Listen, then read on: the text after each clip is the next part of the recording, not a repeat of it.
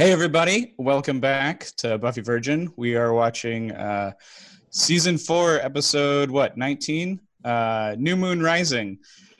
I'm your host as usual, Dennis St. John, horror cartoonist. You can buy my comics places. The New Famous Monsters. We have a special guest with us today, Maya Kobabe, non-binary cartoonist. Why don't you introduce yourself? First, I want to say you nailed that name pronunciation. Good job. My name is Maya Kobabe. I am a freelance cartoonist. I met Dennis through comic stuff. I'm so excited to be on this podcast because I'm a big fan of Buffy, and I will promote my stuff at the end of it. All right. Well, why don't you give us a little taste? A little taste? Okay. What are you working on? I just wrapped up a book that is going to be a graphic memoir. It is titled Genderqueer. It's coming out from Lion Forge in May 2019. And it is a autobiography of gender identity, sexuality, and coming out, which is relevant to this episode. Cool. Can't wait to read it. We also have with us, as usual, the rest of the normal gang. Why don't you guys introduce yourselves in any order you want? I didn't pick Total freedom. From bravest to most afraid. Yeah, so I'm Travis. I'm I guess the bravest today, but mostly I'm a cowardly lion most other days. But switch it up every once in a while. Boy. All right. I'm John. I'm partially fueled with a very small amount of liquid courage tonight, and really looking forward to talking about this episode. This is a rich one. It is, yeah. And my name is Michael. I'm the Virgin. I've only seen Buffy up to season 4, episode 19. Also really excited to be here today. So usually we start with reactions, but due to our odd recording and airing schedule, we don't have any this week. So let's jump to the summary. The summary. Season 4, episode 19, New Moon Rising. Willow and Tara blissfully walk together at campus, having reached that critical moment of a relationship when pet adoption becomes salient, with Tara trying to suss out if Willow is allergic to cats, which she isn't, by the way. However, no concern for whether or not Amy, that's Amy the rat, is going to be able to visit Tara's anytime soon is discussed. As Tara finally becomes a full Scooby, the gang is worried. There haven't been enough mysterious deaths and monstrous creatures as of late. That spells trouble, and in this town, that might actually be a literal spell. Suddenly, out of the blue, Oz shows up and makes everyone awkward. Well, except Xander, who gives them an awkward handshake. Tara bounces because, well, can you blame her? Eventually, Buffy and Riley go on patrol and tag team a demon, breaking its back over a tombstone. When Buffy brings up Oz's furry past, Riley acts like a typical brainwash initiative grunt, which makes Buffy furious. They still go to bed together, but like it's not a happy situation. Willow and Oz talk through the night, and we find out that, like most things in life, Tibet is the key to enlightenment. Herbs, charms, and some chanting, and he can control things. Hey, that's how I passed senior English. Despite the lack of funny business, when Tara drops by in the morning, she finds Oz and assumes the worst. Meanwhile, Buffy is also assuming the worst about Riley's character, and having to explain that some evil things are, like, not evil.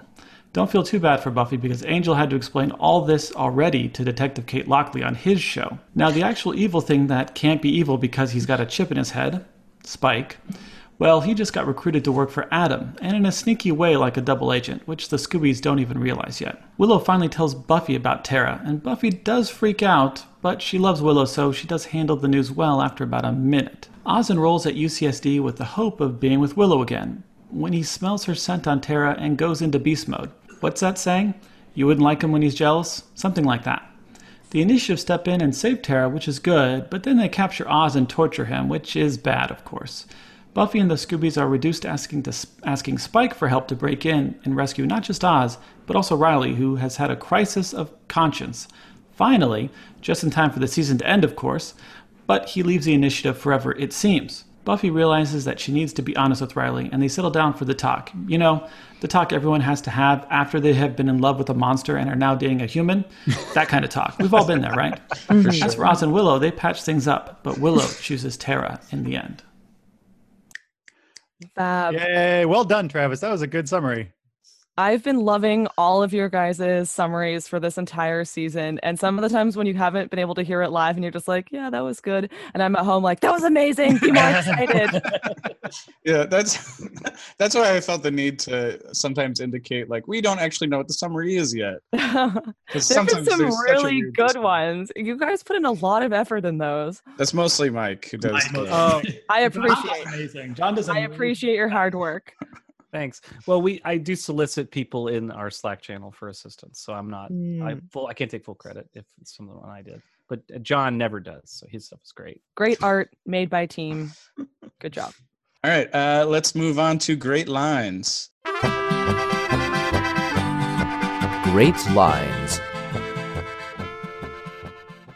I just really liked this line, partially because like this is never described like.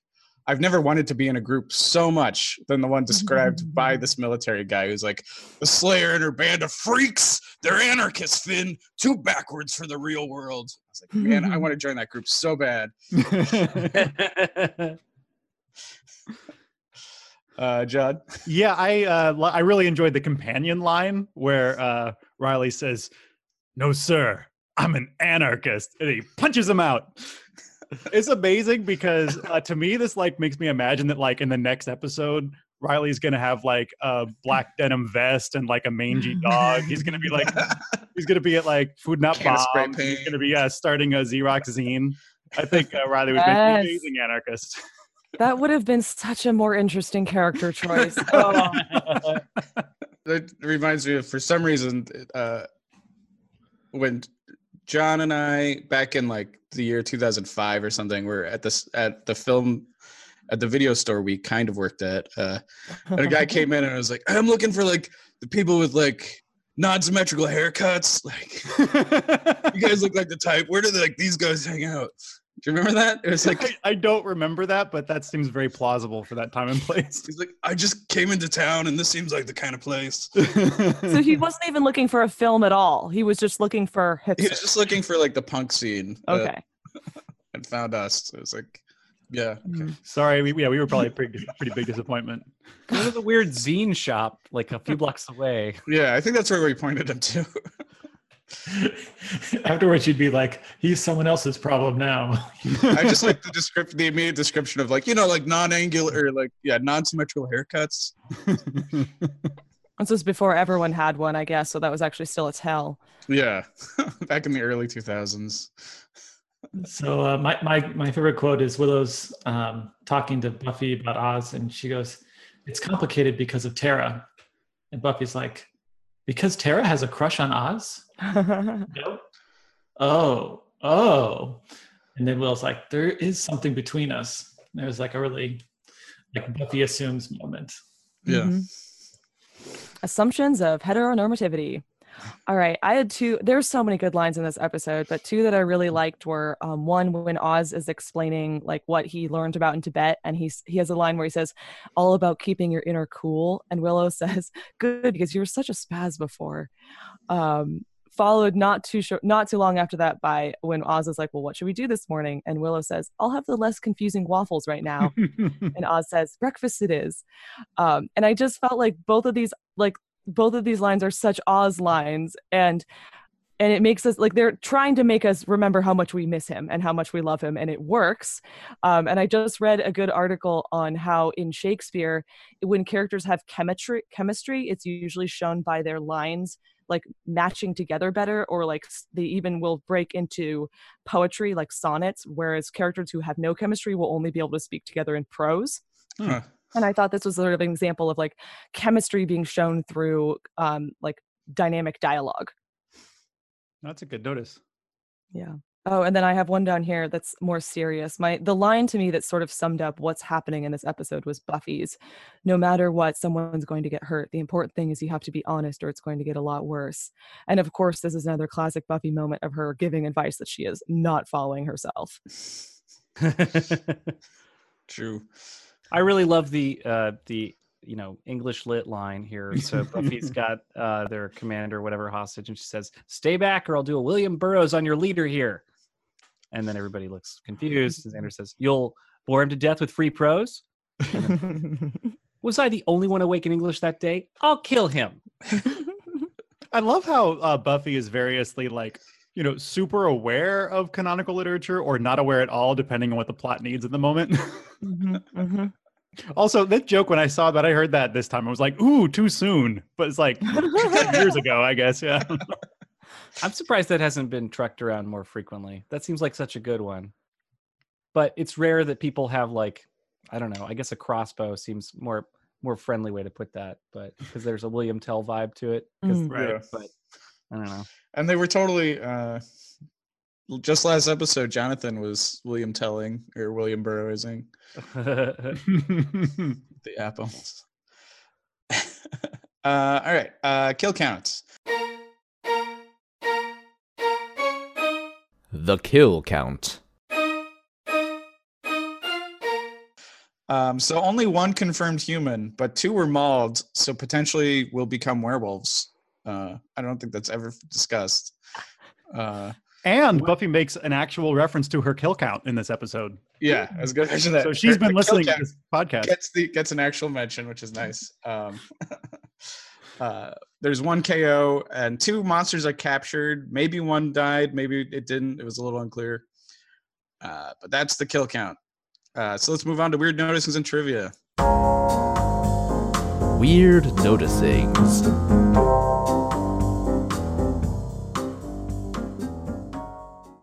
So I think it's no one is taking Giles' snacks or drink offers.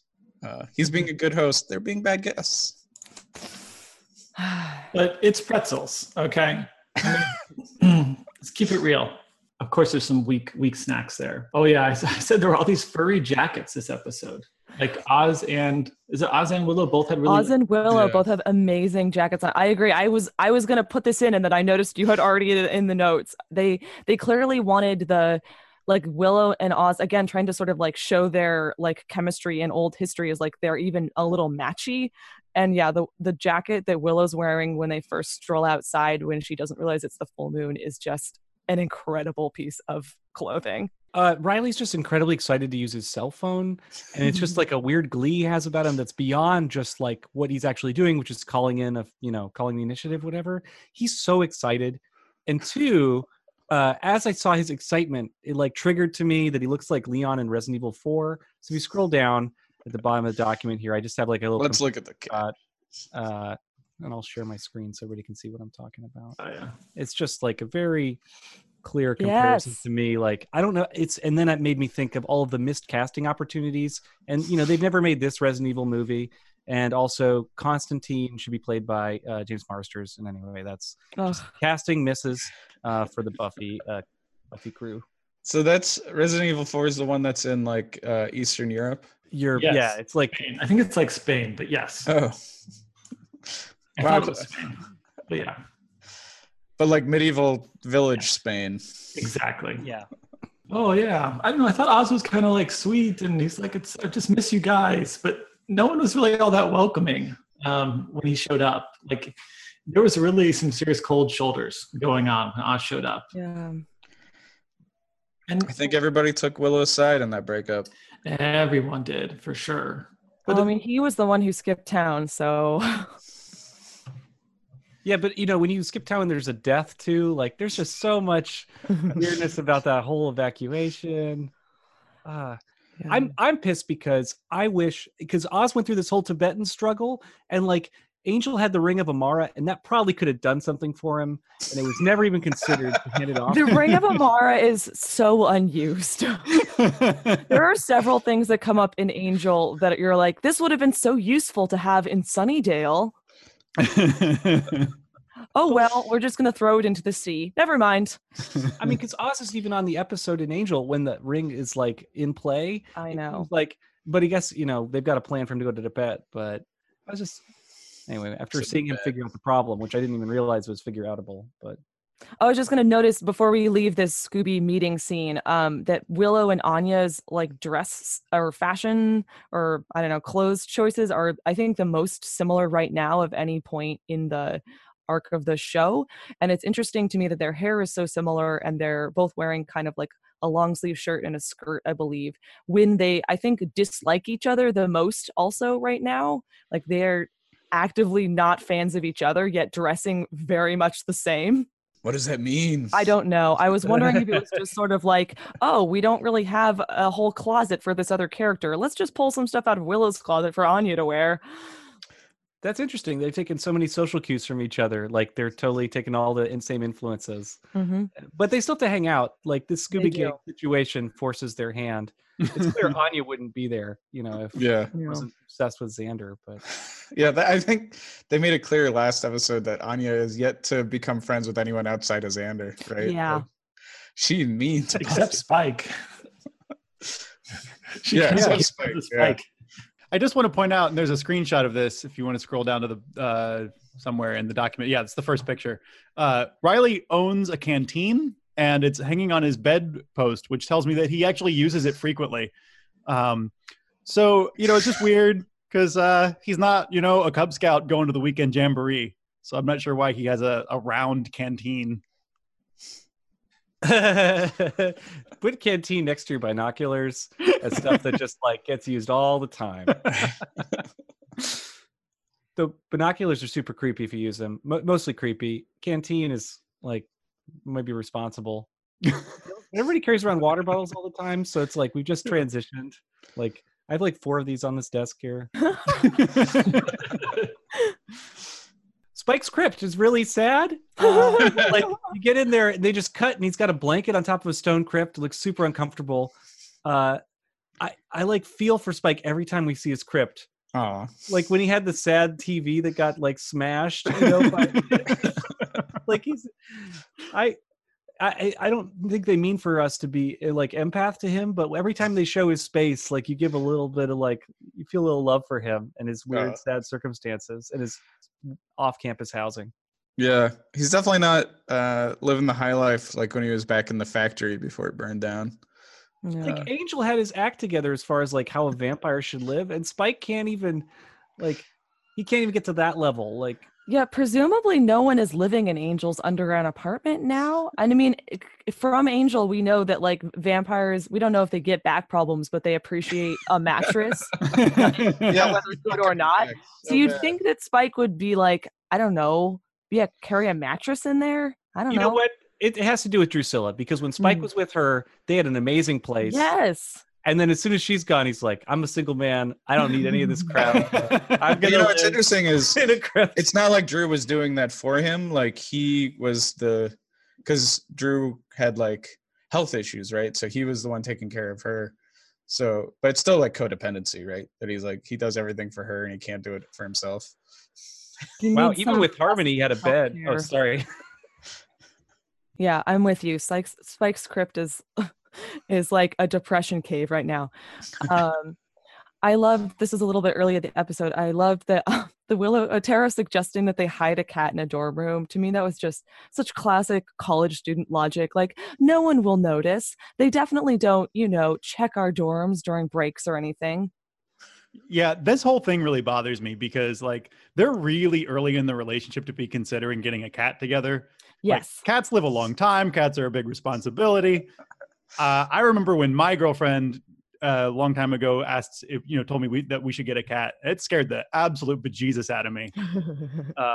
Also, like, if you go down, I've got the second screenshot. Tara's dorm room. Tara, look around the door. She has painted her walls black really badly. Painting her walls in her single dorm room black, and she's gonna put a cat in there. She's destroying this dorm room. Yeah, she if does they not have an active RA for sure. But also, they already have a rat. Like there's already like Willow has a rat. That's a different room. but they don't play with it or anything. This cat that they're getting is a direct threat to another human being's life who's in the rat. I mean, I think the cat goes along with, I think people made comments in previous episodes about like Tara moving too quickly and making sort of grand emotional gestures like gifts, for example, too soon. Like it's very clear that, or at least it seems to me that this is Tara's first kind of serious relationship. Yeah. And she is like, she's like, oh, like, she's going to be like getting matching jewelry. She's going to be the first one to recommend matching tattoos. Like, it's just all of these landmarks coming way too soon. And the cat is just one of them. And also just like throughout this whole episode, because I really like Tara and I've always liked Tara, but like this particular watch through, I just keep noticing how weak she is and how quick she is to say, Willow, your feelings are what matter. I understand what you're going through, and just really does not talk about what she needs at all. No. And it kind of makes me like almost dislike her a little bit. It's like, be strong, for Christ's sake, like stand up for yourself in this relationship. Yeah. And Willow's already kind of like, she's put upon as a character a lot. So it's like two mice. I mean, they're just, at least the way they get depicted, in this episode. Well, we will get into it more. I hope. Yeah. I think so. I did like the phrase that Tara used referencing the cat, that she wanted in her room to be Willow friendly. I just thought that was a cute phrase, and it made me remember I have a lot of friends with food allergies. And when we first would be like, okay, well, now I can't have this, now I can't have that. And when we were cooking together as friends, we'd be like, we want to make sure the food is like Ashley friendly. If we're making our friend Ashley, and we would use that term to be like, make sure there's nothing in there that's going to make her sick. So I did like that line, just as it's a sign of, it's just all a sort of sign of Tara thinking of Willow's needs when Willow is not necessarily thinking of Tara's needs. Yeah, I feel like there's a lot of that this episode, later on when Willow is like really honest with Tara, but it's also like, do you want to be to your girlfriend be talking so much about how strongly you're feeling about your ex? Like, isn't there a degree of like where it's not honesty, it's like overwhelming. I don't know. Mm-hmm. Yeah, I just I really like the scene with Buffy and Riley arguing about werewolves and the use of the word bigot for like somebody who discriminates against monsters. It's really like putting the nail on the head of like the monster metaphor for the show, So I got nothing but love for Buffy and nothing but anger for Riley for that scene. I mean, you call someone a bigot, you're gonna get a reaction. They get it. I mean, yeah, that's true. Do we want to talk about the Willow coming out to Buffy scene? I mean, there's a lot to talk about there. Yeah. We can save some of it for themes, but so yeah, I definitely have a lot to say about this in themes. I like this scene. This felt true to me. I came out for the first time to my best friend also, kind of in a similar way. I was younger, I was like 13, but in a way of not using any words or labels, like not saying like I'm lesbian or I'm bi or I'm gay, but more like I like a girl ? And I do think that though Buffy, she has like this moment of having to recalibrate, I actually think she handles this really well. I would give Buffy, especially for the year 2000, I would give her like a solid like B+ as reaction to your friend coming out to you handling. Good grade. That's totally better than her GPA. So that's good to hear. I had no sense. I had no reference to like recite. I mean, we'll talk, I think, about this more in like, questions and themes, but I had no reference for that experience. No one's ever come out to me. So it always feels it felt off. Like I wanted her to be more responsive, but I think the thing she does is like, she's never negative, but she has like 30 seconds or a minute of kind of freaking out a little while saying positive things. And then like her emotions catch up with her logic and she's like, no, I am fine with this. Yeah, of course I'm fine with this. Yeah, right. And I felt like if we're then talking about the actors, like I felt like the line when Buffy sits down on the bed finally goes, no, we're fine, we're cool. Like that line felt so genuine to me. Like it didn't, like from an acting point of view of Michelle Gellar being like digging into like, no, like we're best friends. This is not going to change anything. And so I felt like that line when she like sort of meets Willow's eyes, and I think they maybe even like touches her hand or something, I can't quite remember, made up for her like previous like calling Willow Will 5 times in a row. Yeah, I couldn't tell whether or not I really liked that as a writing choice for have her keep saying Willow's name. I couldn't tell if that was accurate or just like a weird thing they were doing for TV. But I was like, interesting choice by saying her name again and again to indicate she's processing something. It felt like they were masculinizing her because they were using like a more male sounding name. So I never thought of that. Well, we've seen this relationship coming for so many episodes, and like only Buffy well, not only Buffy, the Scooby Gang seems generally out of touch with what's going on with that relationship. It felt like something was going on in her mind to me, the way that was written, that she was thinking of Willow as being kind of, in, I guess this is like very heteronormative, that it was in a male-female pairing of how she was thinking through it. And maybe that's, projecting how I'm thinking, but when calling her Will over and over again, like a separation happened in her mind. That could be. I wouldn't be surprised if that might have been something that the writers were thinking about in that moment. I read it more as when you use a nickname that's like not the nickname you usually use, it can sound super awkward. Like, I don't know, if someone were to suddenly call you Michael like Mikey or something, and then you'd be like, oh, exactly. You have that exactly kind of a like, I took it because I was like, is Willow ever called Will regularly in the show? I mean, that's not, maybe a few times, but it's not like, not like a normally used nickname, at least between Buffy and Willow. So to me, it just stuck out as that like awkwardness of like, this is not. If anyone calls her Will, it's usually Xander. I was going to say Xander. And they're like the childhood friends. So maybe that makes a lot more sense. And I know Angelus calls Buffy Buff. And I noticed Jonathan called Buffy Buff a couple times when he was a superstar. But yeah, there's not too many nicknames on the show, really. I mean, Xander is a nickname. But... Yeah. Well, Faith calling Buffy B, that's a notable exception. Faith, where is Faith? Oh. No one knows. It's a mystery. Mike, you got the next one? Hey, Dr. Travis, this is for you. Is it cool to carry an unconscious person in a body bag? It is a terrible idea. It shows you just like how evil the initiative is. I have to wonder, like, did they make the initiative so evil this episode so that like Riley would finally like realize his mistake?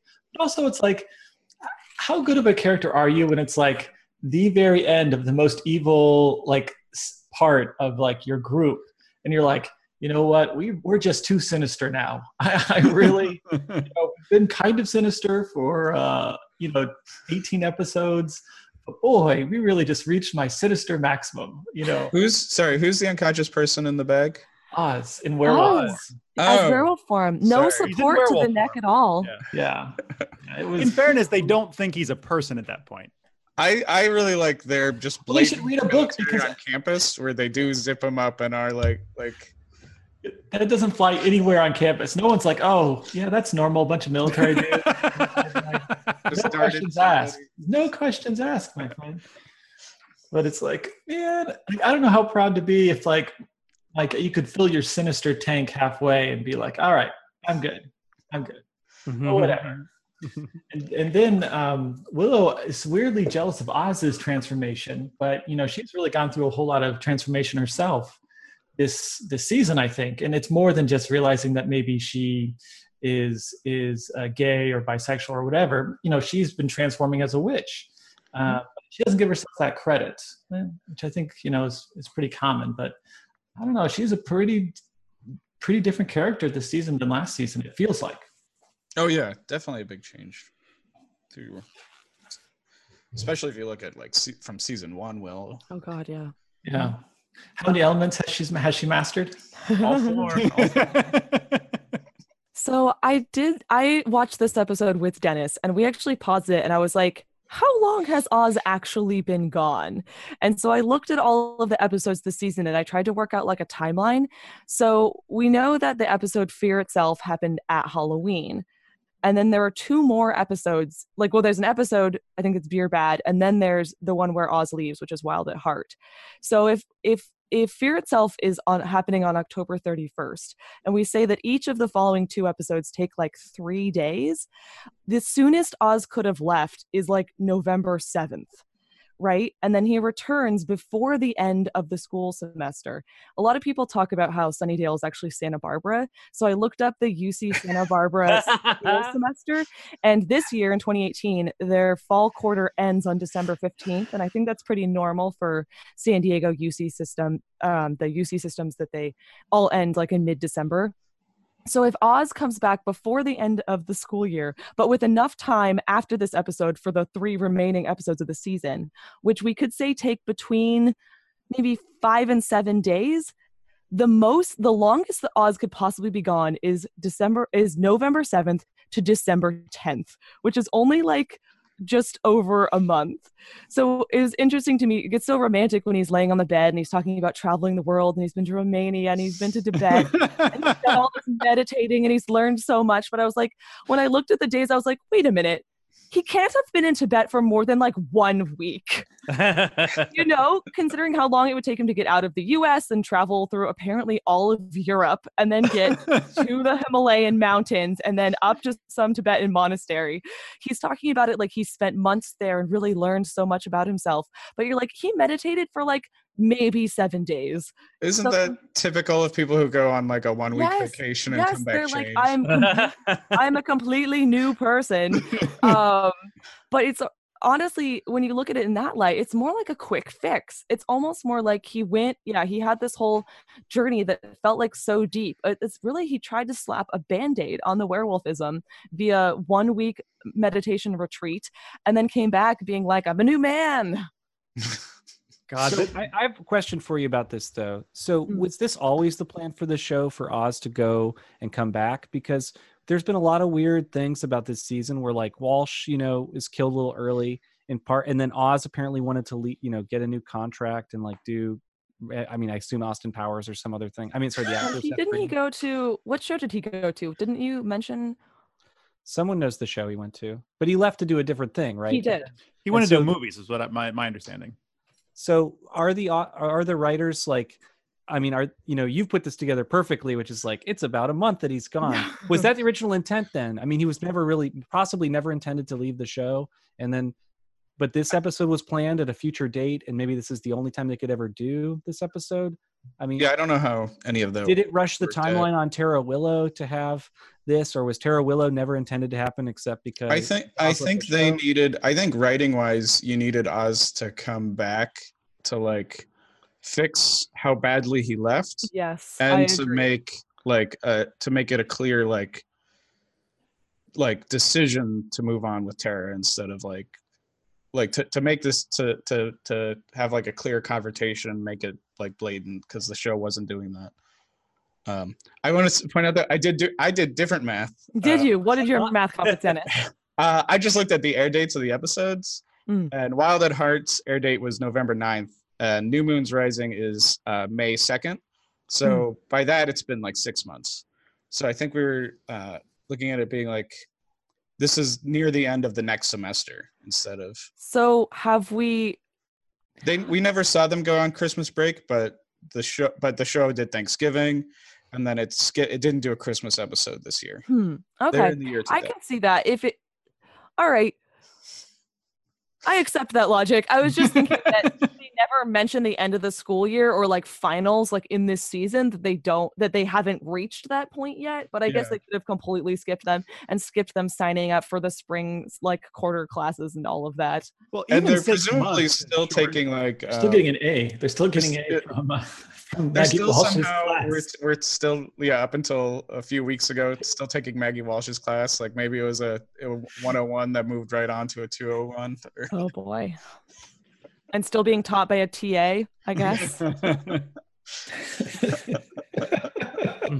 don't know. I accept both of these timelines. I want your listeners to write in and say whether they think it all happens in the fall semester or whether it rolls over into spring. Has Oz been gone for 30 days or 3 months? Either way, that's still super short.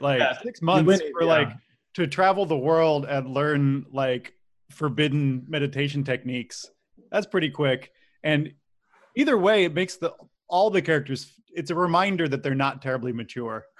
And I think the thing that it doesn't necessarily make sense that this episode, even though it aired May 2nd, it doesn't seem like it takes place in May because everybody's wearing like fall coats. They're not dressed in their summer attire yet, but anyway, either way, it's totally like the quick fix. Of course, there's the third option, which is that time moves around the Hellmouth at different rates than it does in the rest of the world. And Oz could have been gone for 4 months while only 4 weeks pass in Sunnydale. It's true. We don't know how the hell time works. I love though any radical transformation, and you just say went to Tibet, and people are like, "Oh, okay." They're like, "Oh, checks out. That checks out." Yeah, I definitely want to talk about the Tibet thing later. Oh, good. So it's a good thing for Tara that Oz is the slowest werewolf ever. There's no helping it. Humans can't really run on 4 legs. It doesn't really work. Poor Tara, she's been victimized twice now, by the long arm monster in Superstar and now by the werewolf. I feel like she's always the victim on this show, just constantly being chased. But she's the new Joyce or the new Willow. She's the new Willow, which is crazy. Yeah, she should have smoke bombed him. Oh yeah, and the whole scent thing with Oz going crazy about the scent, but it's like, Willow had Willow would have Xander's scent or Buffy's scent on her in the past. It was like no big deal, and Oz had already seen Tara with Willow at Giles's house. So it's like, why is he going so berserk? unless this is like a disclosure, like that something is happening off screen. I have a fan theory about that. I mean, Go ahead. So, Tara's lipstick color changes fairly noticeably 3 times over the course of this one day. So I was only able to watch this once, so forgive me if I'm getting this slightly incorrect. But when Willow opens the door of Tara's dorm room in the morning, Tara's wearing one color of lipstick, and then they have a little conversation. And then the next time you see Tara is when she sees Oz, and Oz says the scent thing, and she is now wearing a different color of lipstick. And this maybe could indicate that Willow and Tara actually made out in the dorm room so much that Tara's lipstick was messed up enough she needed to put on a new color. Yeah. Maybe. Well, also at that point she's wearing Willow's sweater, and she's wearing Willow's sweater, the hoodie. She was wearing, that Willow was wearing when they entered. So I think there definitely had to be something going on because like clothes got changed. Yes, right? Clothes got changed and makeup got changed. However, then Oz chases Tara, and then when Tara runs into Willow and lets her know that Oz has been kidnapped in the initiative, she is wearing a third lipstick color. And this one does not have an explanation involving a possible off-screen makeout session.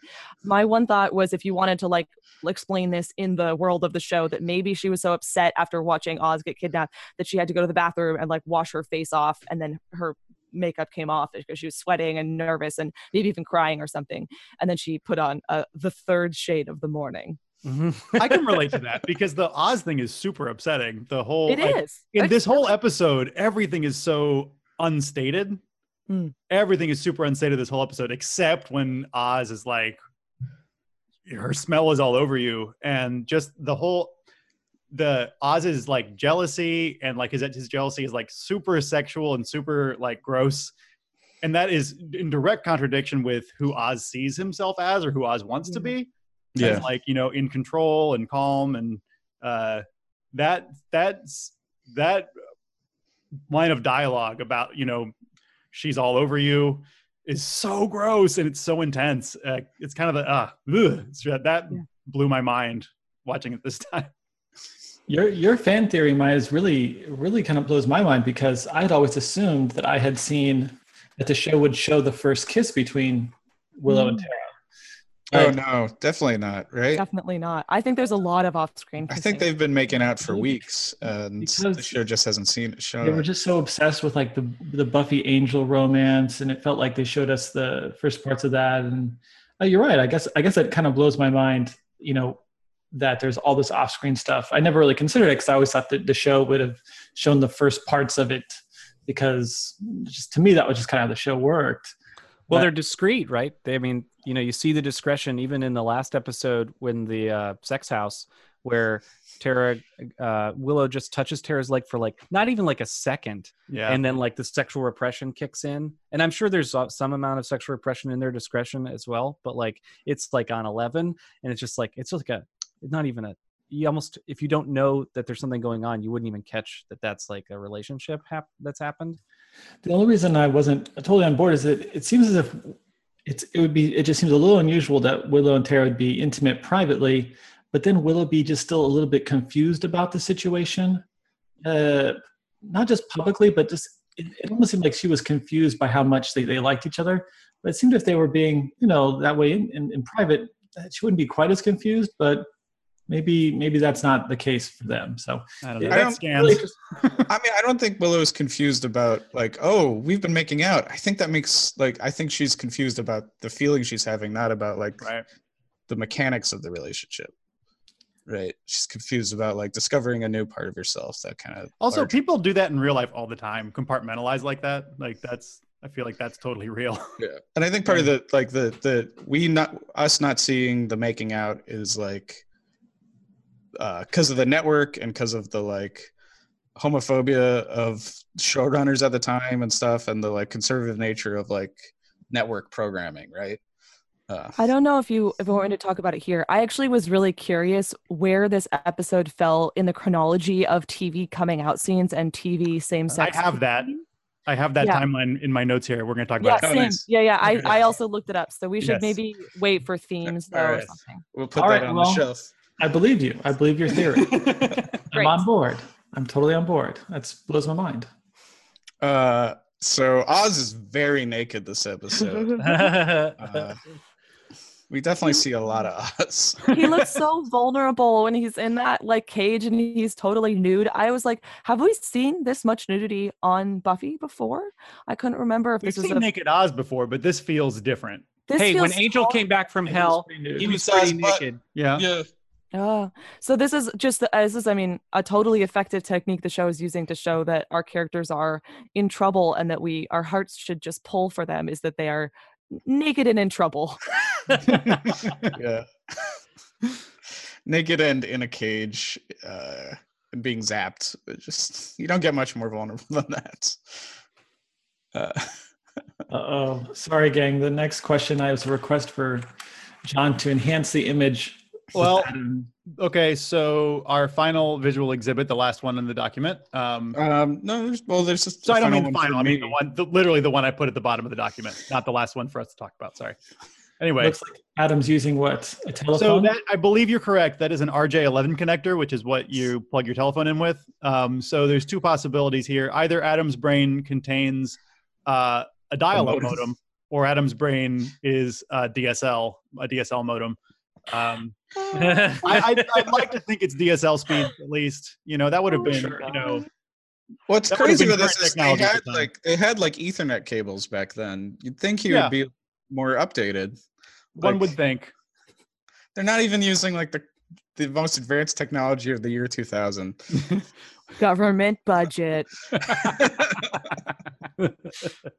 But I mean, Adam He's is lucky he's not being run on vacuum tubes. Adam's mobile, so he could run from house to house and jack in, right? Like you can't assume that everyone's going to have that router. So I'm jacked in. I was going to say, do you like the jacking in on the side of the head versus in Gynamonic? It's like the base of the skull, right? Yeah, the side of the head. Data has one there. He's got a connector there. Really, they ripped up Star Trek. Yeah, this is that opening up This your is- head and plugging your wire in right there. It's a big Totally, rip. that's Data. Yeah. I think it'd be great if it went up his nose. Wouldn't that have been like a really great visual gag? Or like it was in his ear, like his actual ear. He's like, hold on a second. I like in Alien Resurrection, it's like a mole on your arm. Yeah. that you unplug. That movie doesn't get enough respect. It doesn't. If it was up his nose. I'm just thinking about that.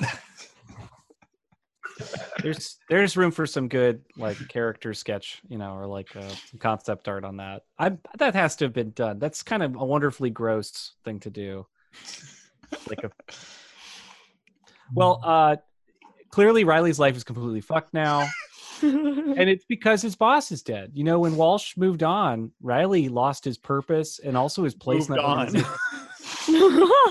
Right. Well, when I'm trying to make it about me. Impaled on a demon skewer.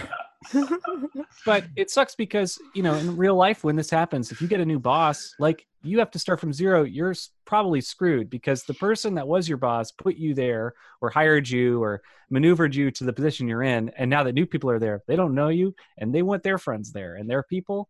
And so like, it's just sad how effed his life is. And like his kind of realization of that and that he now is like completely AWOL from the initiative. And like, I just felt for him because I'm like, oh, dude, you used to be such a big deal at the initiative, and now you're nothing. Yeah. And I just see the piece that's missing is, your mom boss. And I'm like, I'm so sad for Riley. Yeah, but now he's gonna like, make food for Food Not Bombs, so he's gonna be fine. All right. Enter anarchist. I Riley. really thought this was interesting, Mike, that you like gravitated towards Riley in this episode. Like a thing in your real life like was connecting with this character. Not to get too much into it. No, please, let's not. But anyway, yeah, it felt very real.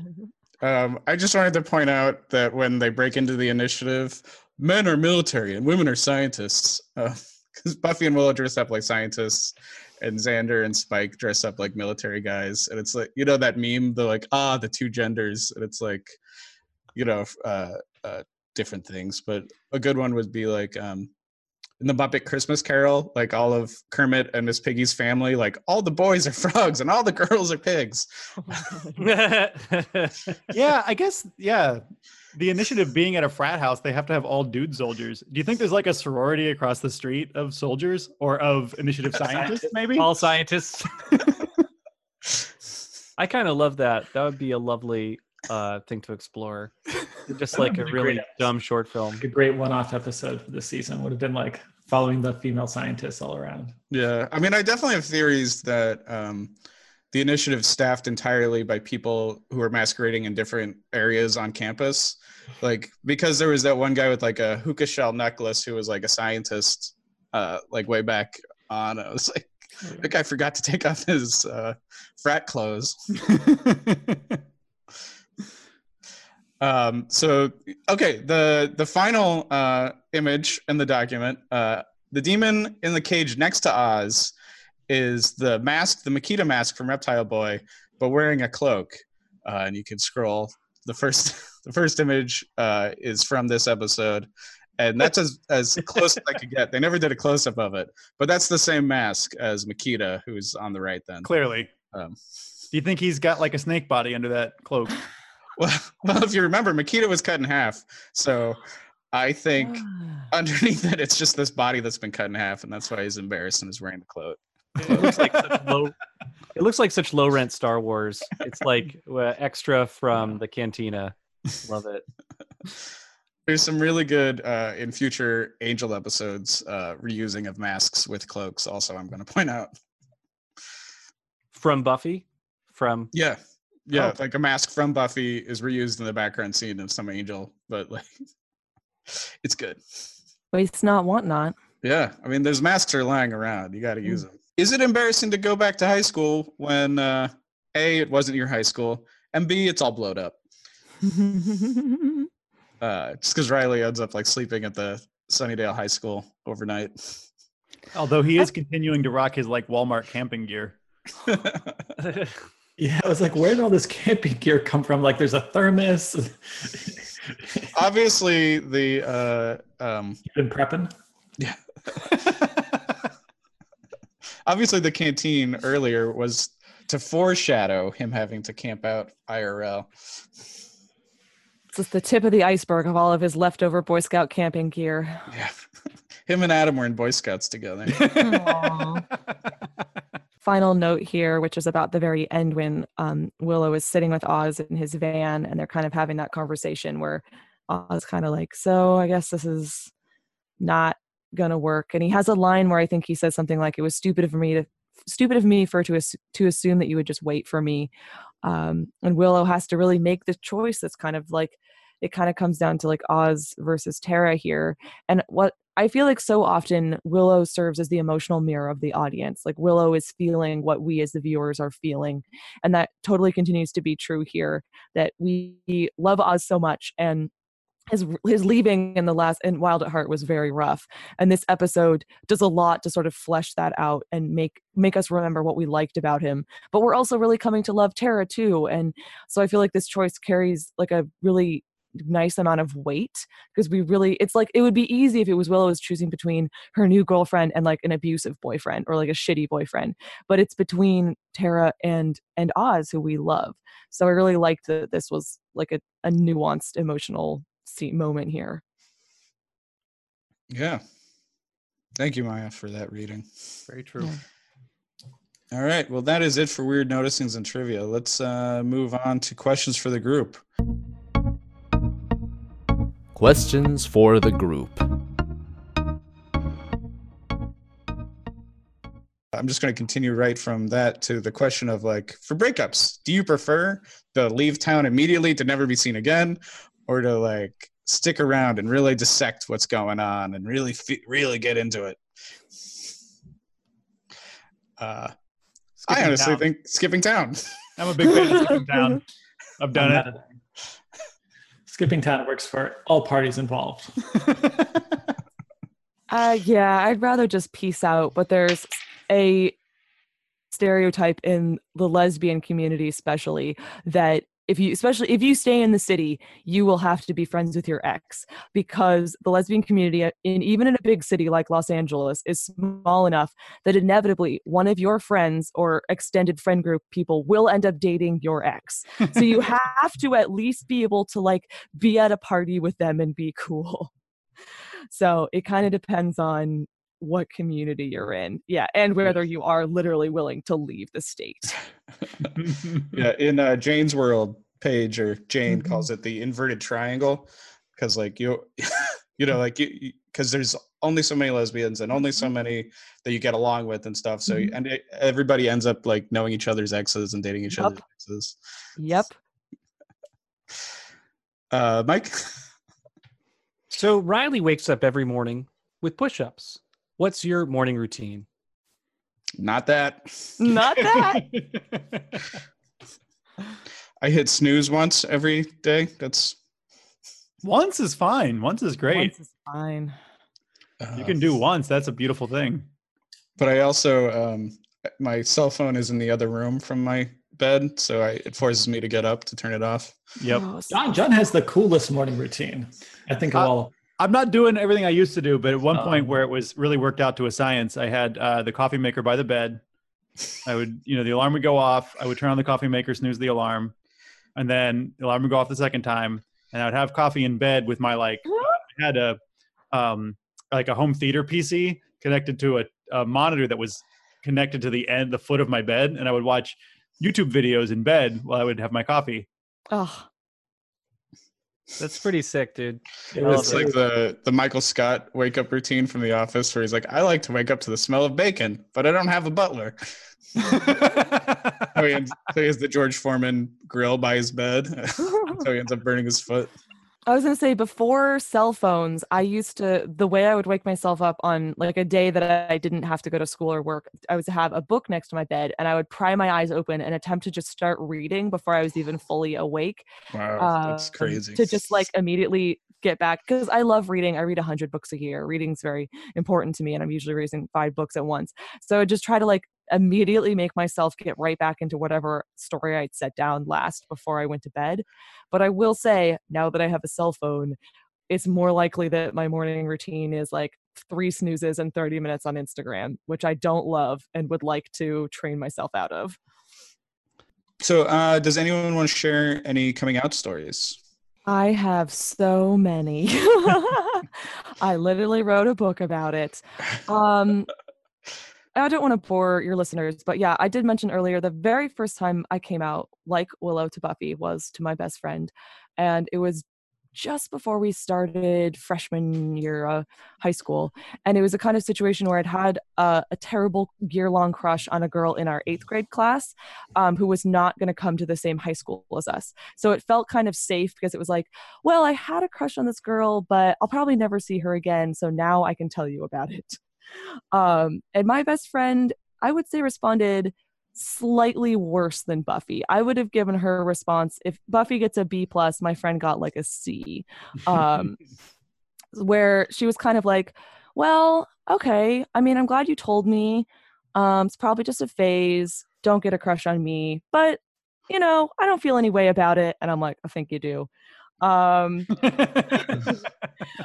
I would then, I came out then a lot more times in high school. There was a gay straight alliance at my high school that started up actually my freshman year. So I joined that before I had actually come out to anyone else aside from my best friend, but I felt like that was kind of a little bit of a signal. And then I went on to come out to multiple people in high school, and most people were just like, that's cool. And this is probably because I grew up in the very liberal Bay Area, where there was a gay straight alliance in my high school in the year 2003. And there were other out students like in the upper grades. One story I will tell a little bit more in full is I did finally decide to come out to my mom when I was as a senior in high school. I think I was 17. It was just before my birthday. And we were sitting on the deck outside in the sun, and we were petting cats. And I think we'd been chatting or we'd been reading together. I can't quite remember. And I was very nervous, even though I have 2 out queer family members. So I knew it was like not going to be any big deal. But I was just sort of like nervously like, Mom, so I think maybe I'm bi. And she was just kind of like, I always thought you're one of those kids who could go either way. And I was just like, yep. So that, my mom, A+ response. That's interesting because like even now, like hanging out with friends who have kids, like they are making those kind of guesses about their kids based on their early behavior. And it is interesting, like those thoughts exactly coming across some of the some parents' minds. And like being a part of that conversation really early. I'm like, really? You think from this amount of behavior, you have 7 years of information, you think? That's really wonderful. Yeah. Oh, go ahead. Sorry. I was going to share my coming out stories, but they're different. I had to come out a whole second time after grad school when I started to come out as gender non-binary. And that I would definitely say was much harder. It's less related to this episode or what Willow goes through here.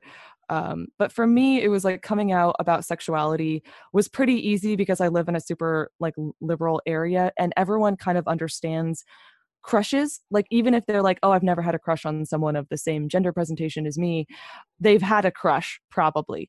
But not everyone has like debated their own gender identity. So that I definitely found was a harder concept for people to understand and a harder concept to explain. But I want to hear the stories you referenced in the doc, Michael. Sure. So I don't know how to frame these because it's like in a way you feel, flattered that people, come out to you in a way because they want to be in a relationship with you. And that's really challenging because that's happened to me a number of times. So, it happened to me at least 4 times in college. I mean, it's like you're flattered, at the same time, but like, there's something about my behavior that like signals something about me that I'm gay, but I'm living a pretty heteronormative lifestyle. I'm married, to a woman, but like, there's something about my behavior that signaled a lot of like something particularly like gay or homosexual. And I got a lot of like coming out to me because like, that was the thing that was apparently I was waiting for, was a moment where someone gave me some time to come out. And like, it didn't happen because I just misread the situation. I thought we were good friends or whatever, but it's like, I'm not trying to completely misread the situation over and over again at this point. It was just like a weird awkwardness that happened. And like, I didn't particularly enjoy it. And I wonder if that's like this sad thing that like, happens in sexual culture where, you want the story to have a positive or a happy ending when someone comes out to you and says like, and like, I want to make out with you. I want to like be in a relationship with you. But like, I have all these sad stories because I feel like they all ended poorly and I wasn't into it. And I feel bad about it. Like some guilt because I clearly like led this person on with my behavior or like showed that I was like a good companion in some ways. But it was always very frustrating because it ended the relationship completely, for a friendship just like completely being shut down because it didn't get to turn sexual the way the person, intended or like to become more serious. And it really bothered me. But like, I'm flattered but sad. Michael, I would say, please don't blame yourself for that. And I actually have a totally different reading on that. I've had that experience too, where I am out, I am queer, and I've had people, both male and female, be interested in a relationship with me. And there's no reason why I wouldn't, like, in that I'm bi, so like I would be interested in anyone, but I wasn't interested in that person, if you know what I mean. Yeah. And I have also had this end relationships, and I don't think it necessarily has to do with sexuality so much as people misreading a gesture of friendship or relationship that's a friendship as one that has a potential to be romantic. And I find this so frustrating because friendship is really important to me, and I have many, many close friends. And in general, many people almost throughout my entire life have assumed I was dating at least one of my people I was only a platonic friend with. And because we were just so close, and we would do things like get each other presents or hold hands or talk on the phone every day, or the type of thing that you might do in a romantic relationship. But to me, that is just a friendship thing. And I hate it when people misread that as romantic. And it can be really painful. I've had friendships end for the exact same reason. And I don't think, Michael, it's necessarily about people thinking that you are gay, although maybe that was part of it, but really more like just misreading. It sounds like you're a good friend, and they misread that. Well, I thank you. I really appreciate how you frame that. That makes it a little easier. I don't think about this stuff all the time, but this episode brings it out for sure. Yes. And I think about the way that I behaved in high school, and for instance, John and I are like these people that talk all night when we hang out. We talk until, we have to go to get coffee at an all-night place so we can stay up until 3 and keep talking because we have so many amazing ideas. And so John and I have this really unique and intense relationship sometimes where we'll talk forever. And we have totally been called out together as gay. People just said that stuff oh, it's true, blah, blah, blah, because we were just walking together and not holding hands, but being locking eyes really intensely and being too excited about every single idea. And I took all that same behavior with me through my entire life. And that's I like a certain amount of intensity. And I just know that that's really exciting. And same with Travis as well. I call it John because I don't think I've ever been outed in public except when I've been with John. Well, because you and John did star in a movie together where you fell in love. Okay. We also made a movie a documentary about it. But I think that was also story about the day you die and I'll revive you. You can find it on archive.org. I edit this podcast. Yes, I love that kind of there's a book, I can't remember the author, but it's called I Think I'm in Friend Love with You. And it's a wonderful little comic book. And it's about that. I think the kind of friendship I want to have with you is kind of intense and might be misread as romantic, but it's really more just I'm obsessed with your brain and you make my life a better life. Yes, please. Yeah. Yeah. Well, males can't handle friend love, and this is only men have come out to me in that way. So it's only males can't handle it and just want to make it serious. It is a tragedy for the world, and if there could be more just more friendship in general, but more people who are identifying as male in passionate friend lifelong platonic soulmate level friendships, I think everything would be better. Welcome to the podcast. That's what this thing is. Yeah. Travis, you got the next one? Yeah. So we all saw Spike as betraying the Scoobies, or is it too soon to tell if he really betrayed the Scoobies? Or is he being an opportunist? Do you mean too soon, as in he's not really a part of the Scoobies, so he can't really betray them? Or no, or is it betrayal hasn't really happened? So Adam shows up, almost kind of kills Spike, but then Spike's okay, yeah, let's do this. But does he really mean let's do this? Because Adam shows up at my doorstep, I might agree to do something. All the while thinking, man, I got to get out of here. So do we think Spike is really going to betray the Scoobies? Here's how I would defeat Adam. I would press the eject button on his disc chest. All his brains would shoot right out of his head. A big magnet, one of those really big magnets, and just put it over his circuits. Oh God! The only answer I have to this is that Adam is the least interesting part of this episode again. I just don't care. And Adam's there. I think Spike is going to betray Adam. I think there's no way out of Adam, has a lot of is intimidating. Scoobies. He's going to betray Adam. Well, he's going to betray Adam and the Scoobies. He's going to, he's pro Spike, but that's what I think will happen. Yeah, and it may inadvertently help the Scoobies, but it's more it's pro Spike. Yeah, I don't at this point see that Spike could betray the Scoobies because he's not a part of them. When a villain, he's just a bad guest. Yeah, he's like the scorpion. He's like the scorpion and the frog. I don't know how they wrote this character. He's so bizarre. The fact that he just pops in, he's invites himself in and then tells them he can get them into the initiative, and we're all accepting this weird character is real. And then last week he's robbing people without any consequence. I think he's going to betray the Scoobies and Adam. So that is a prediction. All right. Maya, you got the next one? I do. I have a last question here, which is a little bit more for the people who watched Buffy when it aired. And I was wondering if this was the first coming out scene people saw on TV. This is more for, the people who viewed it live. So this episode came out on May 2nd, 2000. And then I also, could be a segue. It looks like, I think John and I both researched TV coming out scene. So maybe this is a place to go into that a little. Yeah, we can go into that. Is the research present on the doc? Or? No. Sorry, no. Okay.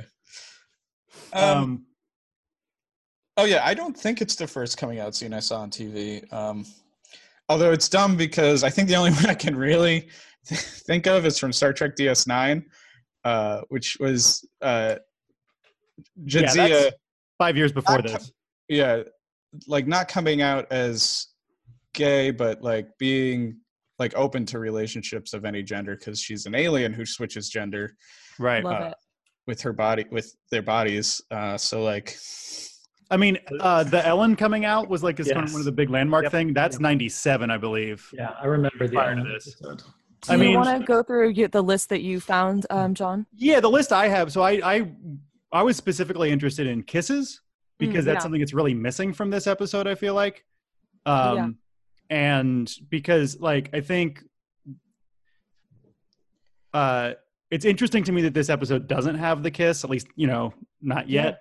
And I wanted to see like, well, how conservative were they being by not having the kiss? And so like in terms of same-sex kisses on TV, LA Law did the first one in 91. Picket Fences did it in 93. Roseanne did it in 94. The Real World the Roseanne one. Also in 94. Deep Space Nine did it in 95. There's some show called Relativity, which I had not heard of, did it in 97.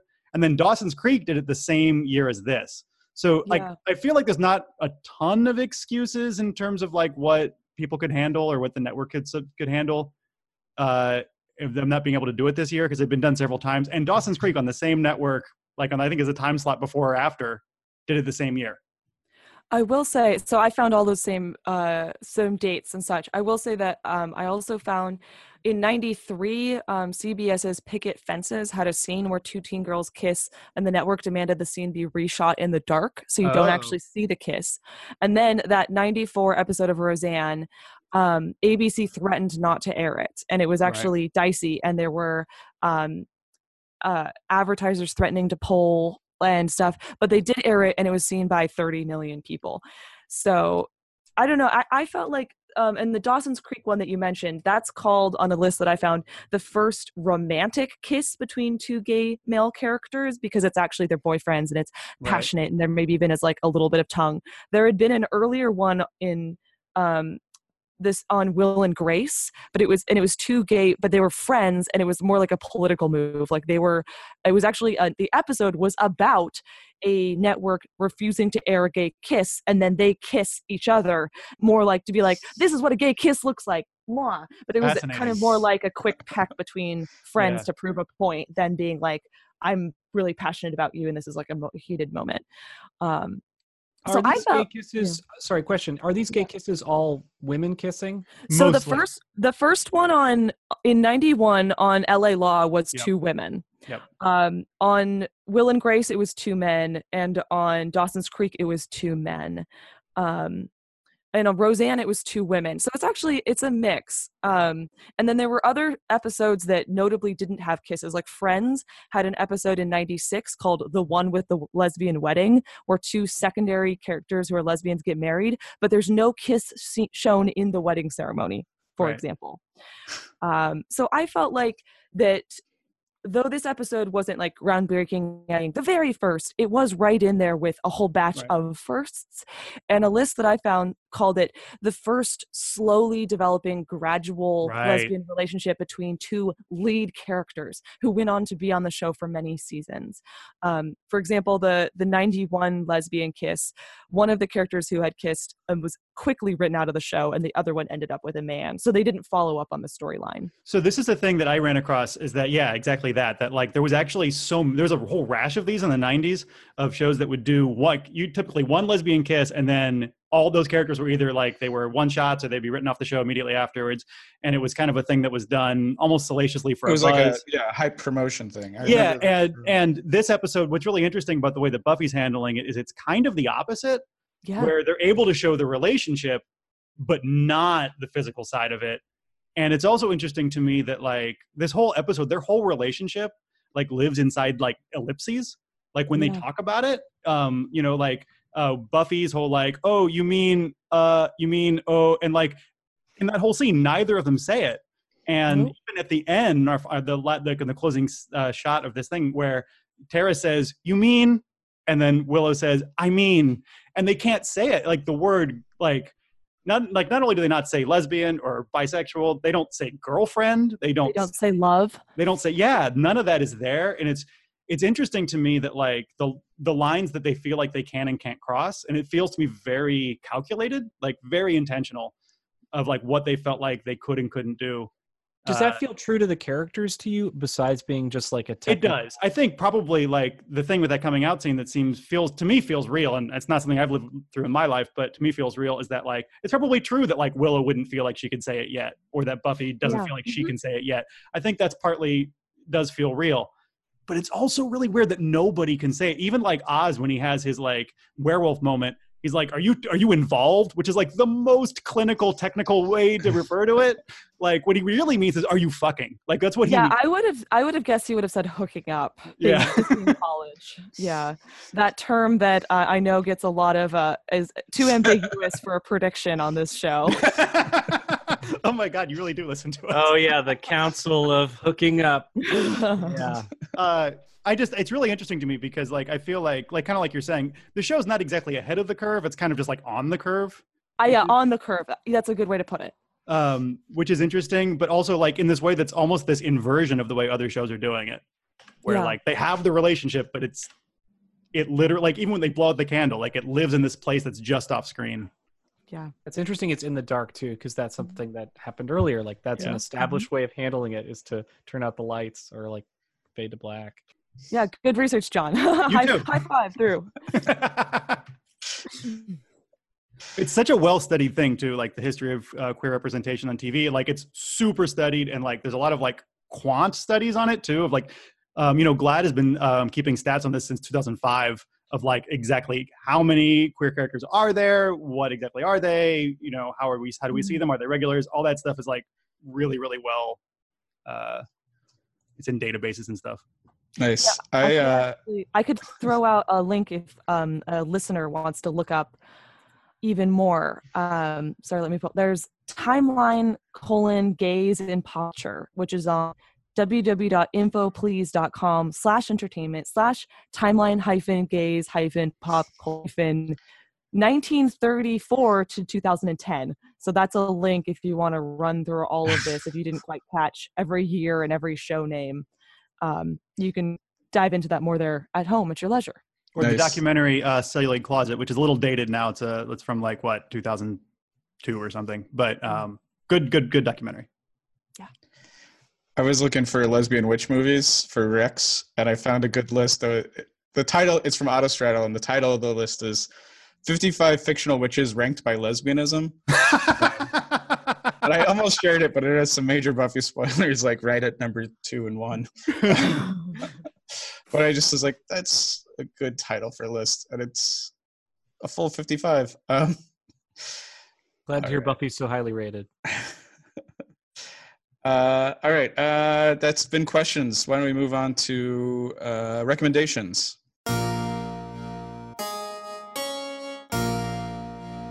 Recommendations.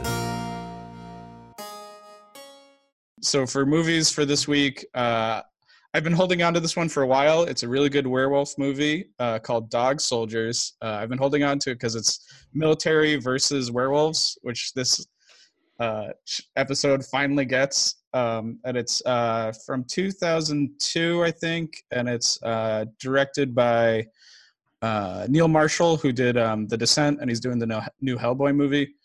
And it's a British movie. So British werewolf versus British Army versus werewolves. It's really good and entertaining.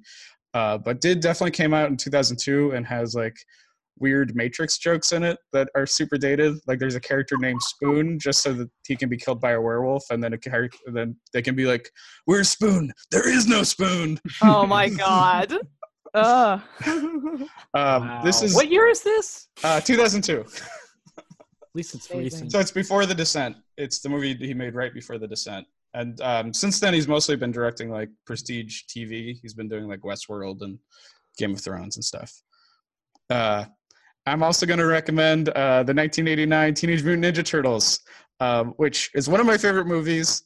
I've never recommended it on this show before. The reason I'm recommending it is super weird, but when Riley is like holding Oz, and Oz is so tiny in Riley's giant body, it always reminds me of the scene where Casey Jones is like carrying Splinter, and Splinter is this tiny little puppet. And he's like holding him on his shoulder, and he's like, "Family, this is about family." So like Oz is just so tiny, he looks like a little puppet man compared to Big Riley. And the only lesbian witch movie I'm going to recommend this episode, there's more obviously, but they can be saved for later. But I'm going to recommend Baba Yaga, which is, I think, an Italian movie. It's based on the Guido Crepex comics Valentina, which I have the huge collection of for Fantagraphics. Awesome comic. The movie is really good also. Valentina is the main character, and she gets seduced by the lesbian witch Baba Yaga. And like a lot of queer representation from any period except for today, it's not super friendly. Like the lesbian is evil. You know, it was actually really hard to find. I couldn't really find one where that wasn't like more modern, where like the gay representation isn't like also coded as like super Problematic. evil. Yeah. I like your little problematic dance. So those are my recommendations. Maya, why don't you do some? Yeah, I have one as well. So I wanted to recommend the Miles Vorkosigan series in general. It's a sci-fi series. There are, like at least 15 books. It's a space opera, but I especially wanted to recommend a short story called Labyrinth, and it's in a collection. I'm going to hold it up to the little camera here, called Borders of Infinity, it's the whole series is written by Lois McMaster Bujold. This book in particular came out in 1989. It contains 3 novellas that are about the lead character, Miles Vorkosigan, who's the leader of a space mercenary crew. And then there's the middle story called Labyrinth. He is tasked to go into a research laboratory and acquire a genetic sample out of a beast that's being held literally in a cage in the basement. And he sneaks in, and he's thinking he's going to acquire the genetic sample and then kill the beast. But he gets there and realizes the beast is much more human than he thought. And it's definitely one of those cases of a wolf-like creature being like, is this a beast or is this a human that needs to be... Do they fall in love? That would be spoilers, but I do think you'd enjoy this story, Dennis. Spoiler-free podcast. The whole series is really good. It's won tons of Hugos. I love these books, so read them. And I'm going to go ahead and recommend your comic.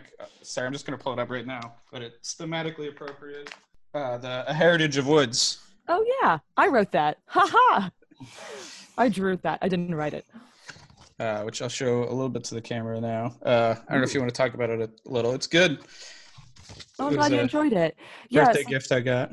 This is so the story I spoke to soon. The story is written by S.M. Biko, who's a Canadian author, and it was for a comic anthology called The Gothic Tales of Haunted Love, which was all horror love stories, with a particular focus on characters of like diverse backgrounds. So the story that I drew for it is about a woman who's a descendant of Ukrainian immigrants in Canada, whose grandmother, there's this sort of family legend that she disappeared into the forest with a leshy, which is a Ukrainian forest spirit, and then she is visited and tempted by the same spirits. And she, to spoil this story, it's only 10 pages long, she abandons her husband for the forest monster. Yeah. Yeah. Always go monster when you can. All right. That's Rex. Why don't we do predictions?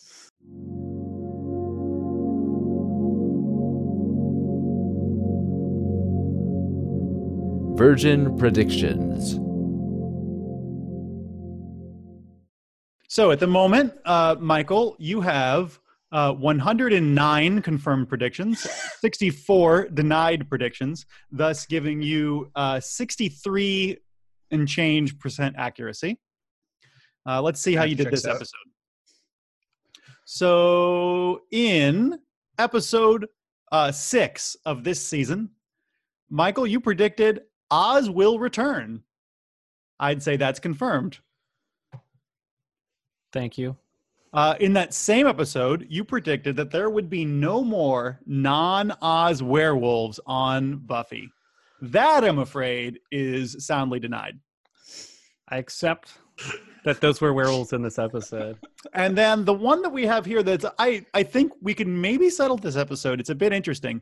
Mike, you said Willow will be surprised. This is season 4, episode 16, a few episodes ago. You said Willow will be surprised to discover that she is in a romantic relationship with Tara. So I think specifically what you were noticing is that Willow was slipping into a romantic relationship without really being fully aware of it. And so what do you guys think? I think this one is very debatable. Do you think Willow is surprised to find herself in this relationship at this point? I think it's denied because Mike was like specifically thinking about the idea that she doesn't know that she's in a relationship. And I think Willow does know.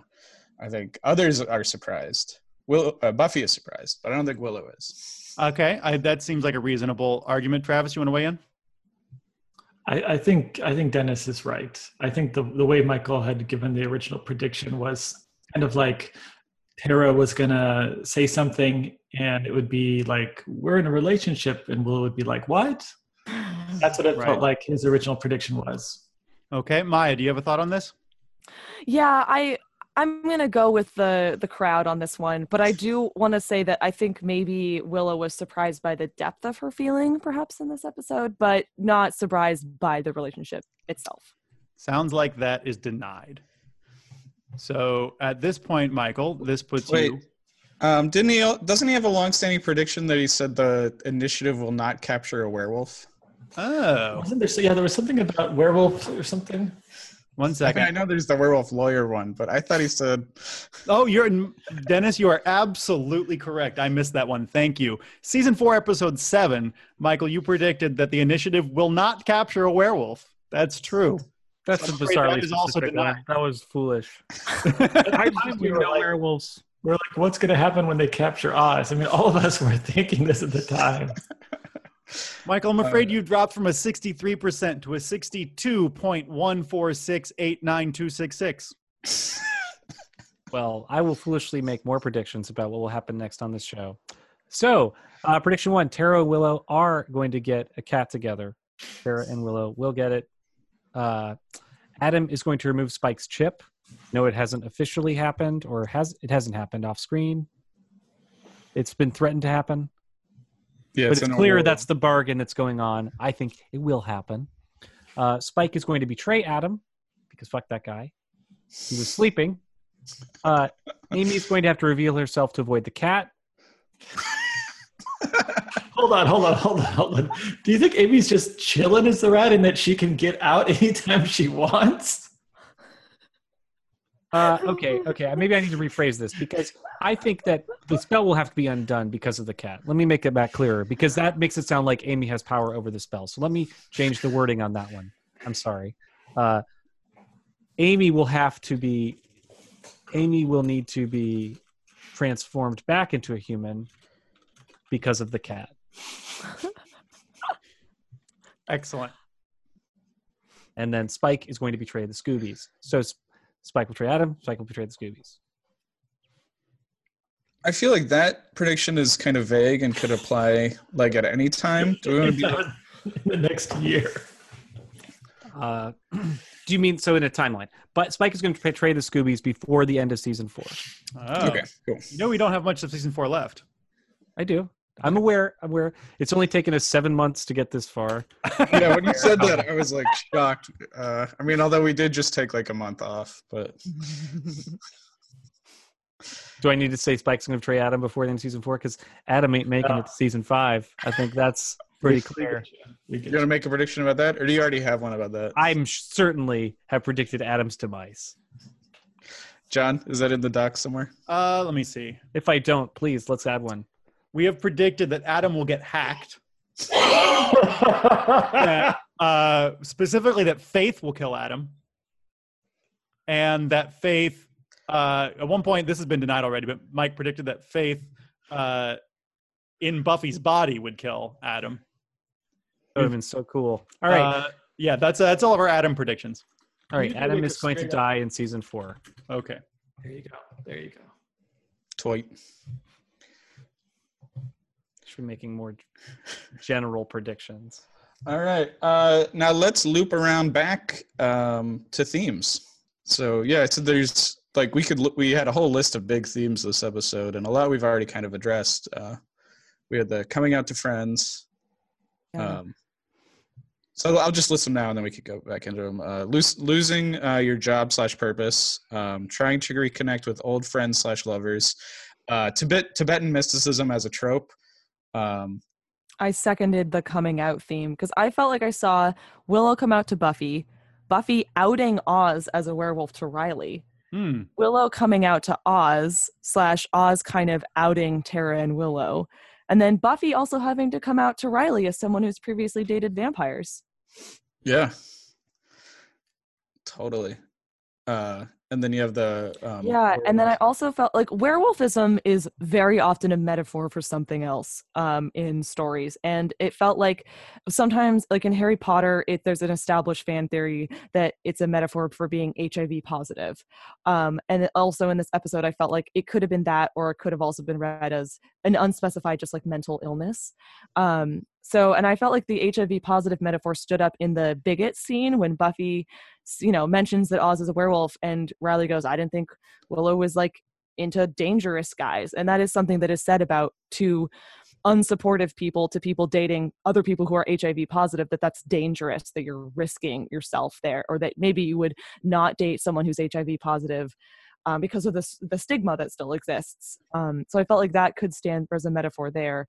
But then also, just the way that Oz tries to just, meditate the werewolfism away and then feels like he's all better when maybe what he needs is to meditate every day, that this isn't something that's just going to disappear. It's something that he needs to actively maintain his mental health throughout his whole life by, say, like a regular medication routine, regular therapy, etc. Yeah. I think that totally. We talked about that when we watched the episode about him trying to treat it like it's a cure. Yes, it's really a condition that is a consistent condition that he has like under control, but could have flare-ups again. I mean, it really reminds me of mental illness because of my personal experience. But like, and that also leads to my like kind of anti-Buddhism, for lack of a better term. I get really frustrated with Tibetan mysticism as a trope. It's a big trope in like superhero stories and stuff, but like because I went to high school in Bloomington, Indiana, which has a really large Buddhist community. Like the Dalai Lama's brothers lives there, so there's like a Tibetan monastery, or there's a Buddhist monastery there. And I just came to see, I mean, this is making me sound maybe like a bigot, but like, I see Buddhism as the same as any other religion, with its goods and its bads. But when my brother had mental illness issues and went to the Buddhists, they did not help him. They took advantage of him the way a lot of anyone from other churches would, taking financial advantage and kind of kicking a person out when they're like more trouble than they're worth. So I don't see any like true holyism, like holy. Sorry, I don't know. I have a great way. It's too personal for me to like say this in a more PC way. I guess I haven't. But I don't see like. Well, let me echo what you're talking Yeah. about a little bit here, Dennis. This is my personal experience with that situation. I used to work in Bloomington at a Tibetan restaurant that was owned and operated by the Dalai Lama's nephew, and they would bring in monks from monasteries who were in exile in India, and the way they treated those guys was awful, and they were like really exploited for their labor. Was how it looked to me, and I can't pretend to understand everything about the situation. But it just was really clear to me that just because you're the Dalai Lama's nephew doesn't mean you're not a sleazy businessman. Like every other restaurant I've ever worked at in my life, it was very much like taking advantage of labor to the fullest extent they could. And those guys it was a rough situation because those guys didn't speak English. They were really under control of the monastery, and they were being used, in a for-profit restaurant. It was icky. Yeah, and I just think the culture we live in like really looks up to Buddhism like it's not a religion, like it's beyond, like it's above. It's more other pure. religion. Yeah, Right. And that just hasn't been my experience. And it's also, it's a real thing, so it's complicated. Yeah, there's that trope about white guy Buddhism and just like commodified, religion where it's like you buy the beads, you buy the chakra, you buy the, your Ganesh statue, and like you get it. You're part of that, community. And like that's the Buddhism that I see that is on display here is like, there's a commoditized form of it that Oz has, consumed, and now he has it, whatever that is, that spiritualism, that mysticism. He traded a Radiohead record for it. I would say that mysticism as a trope, Dennis mentioned, I think it's really common in comics. I mean, the recent Doctor Strange movie, Doctor Strange going to Tibet, a privileged white guy who's whiny as hell and bangs on the door until they give him all the magical secrets, and then he's master of the universe. It's a really boring storyline that I'm just sick of by now. And I remember the Tibetan prayer beads that Oz has on his wrist. I remember that from the first time I watched this episode. It was a detail that I noticed because also in my liberal white Bay Area bubble were a lot of people who were wealthy enough whose parents would go to Tibet for those week-long retreats. And they'd come back being like, I feel so deep and refreshed now. It's amazing. You gotta go. And then it's like, hello, you just spent like $10,000 like on a vacation in a developing country. How spiritual are you? Right. And I felt like the inclusion of the beads actually was really smart because it's exactly what, like, how old is Oz? Supposed to be like 20? Like exactly what a 20-year-old white guy would pick up and then feel really like it's an amulet that he needs. He's also in a band, Yeah. I feel like he feels things. Yeah, I was totally thinking this on a rewatch of like, that he's this guy in the band who like it's before he goes through his spiritual phase, and now he's in the middle of that. Like, yeah, which Beatles record is he on now? Yeah. I was just thinking that the one with the sitars. Yeah. What? Oh no! This seems like a trope from like the late '90s, early 2000s, because it was still like undiscovered or remote. Like what's the modern day version of going to Tibet to seek enlightenment? I was trying to figure that because the world's so like it's so close now with the internet. I think the modern day version are the quiet retreats. I feel like that's kind of a big trope. I mean, that's probably one of many options, but the quiet retreats where you go and you don't talk for 7 days, 14 days, a weekend, 30 days. I see that as a part of the Silicon Valley culture of commodifying enlightenment. Commodifying spiritualism. Yeah. Probably people are still going to Tibet, though. I feel like that's still super good. Maybe Bhutan. Nepal, yeah. Oh, it's ayahuasca. It's the fucking modification of the spiritual experience. It's the ayahuasca tree retreats in Peru and like South America. Okay, so that's also Burning Man, which is another commodification of like spiritual enlightenment. Yeah, where they have the VIP tents now. Yeah, against what the original thing was all about. So it'd probably be a burner tattoo, and like an ayahuasca story about seeing UFOs or something. Well, you know who did used to go to Burning Man? Jenny Calendar.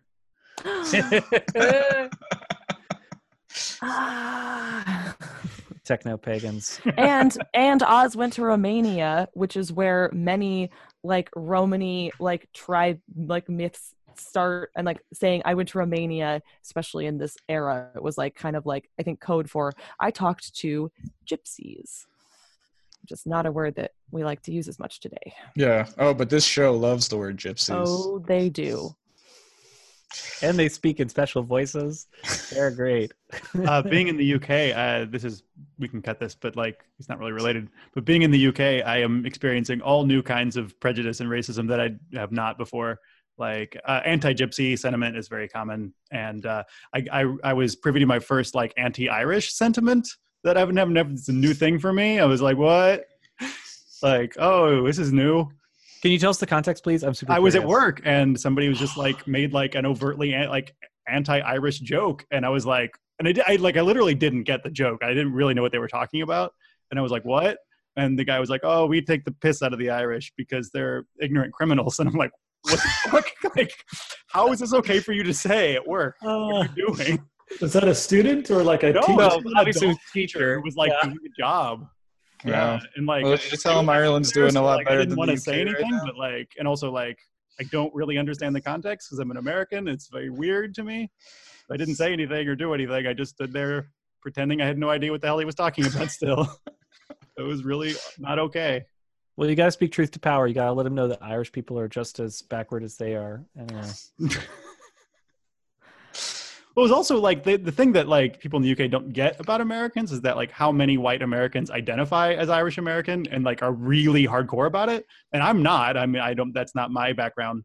But like if I was Dennis, whose family like takes that pretty seriously, right, Dennis? Yes, we do. Yeah. Like you could be like it's not something you want to say to an American, like a white American anyway. Like it's no big deal. Like I feel like that could have gone really wrong for them.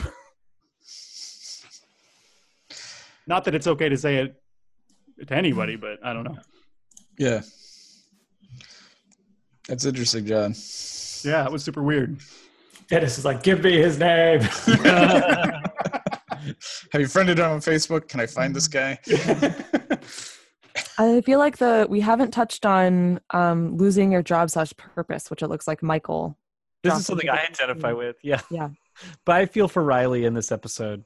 Probably, I feel like Riley right now. So just like the losing purpose in your life because your role, so much of our lives are our jobs. And so for Riley to discover himself as an anarchist and that's his new role is really special to me. And it's like, it is goofy in the way it's held up, but like he needs a new role in order to like make it out of the initiative.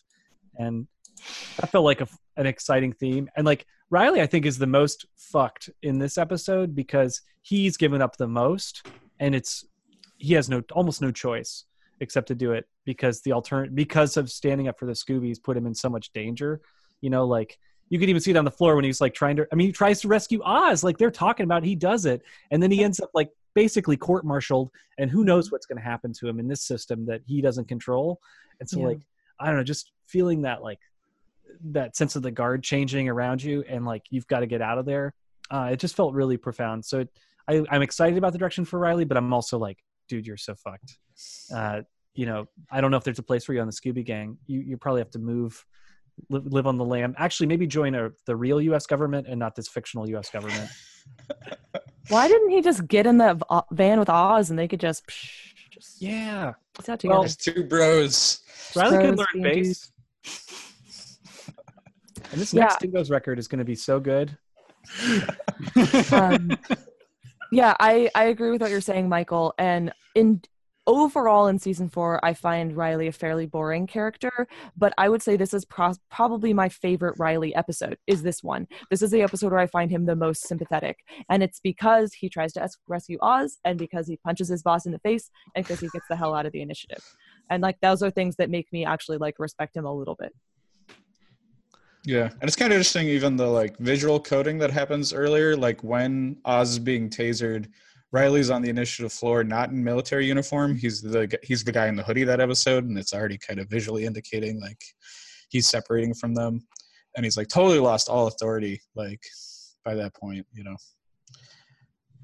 before he even actually like revolts. Mm-hmm. All right. Do we have anything else? Maya, where can people find your stuff? People can find my stuff all over the internet. I am Red Gold Sparks, all the 3 words squished together, on Instagram and on Tumblr. I have a website that is redgirlsparkspress.com. I have a lot of short comics up there that you can read. I also, like I mentioned at the top, have a book coming out in May 2019, which will be called Genderqueer, a Memoir. It's coming out from Lion Forge. It will be available online and in major bookstores. I'm hoping to debut it at comic shows, probably TCAF in Toronto. And then I also, if you're on the West Coast, I do a lot of comic shows around here. So maybe you can catch me at one of those. And my name is Maya Kobe again, and this has been super fun. All right. Thank you so much for coming on. I've been your host, Dennis St. John. You can find my comics at Dennis Comics, DENISCOMIX on Twitter, and that's my .com. My Instagram is Dennis Saint Comics. And you can follow us at Buffy Virgin Pod on Twitter, at Buffy Virgin on Instagram. And those are the good places to see the drawings I do every week or every other week. For the podcast, and we're buffyvirgin.com, and new website coming soon. Yeah, we oh cool. Yeah, so just Dennis, do you want me to give you some old fan art of mine, a Buffy fan art to post on the Instagram? Yes, totally. That would be awesome. I'll send you some things. Awesome. Yes. By the time you're listening to this, you can check out Maya's art on Buffy Virgin Instagram. All right, and we will see you in hell.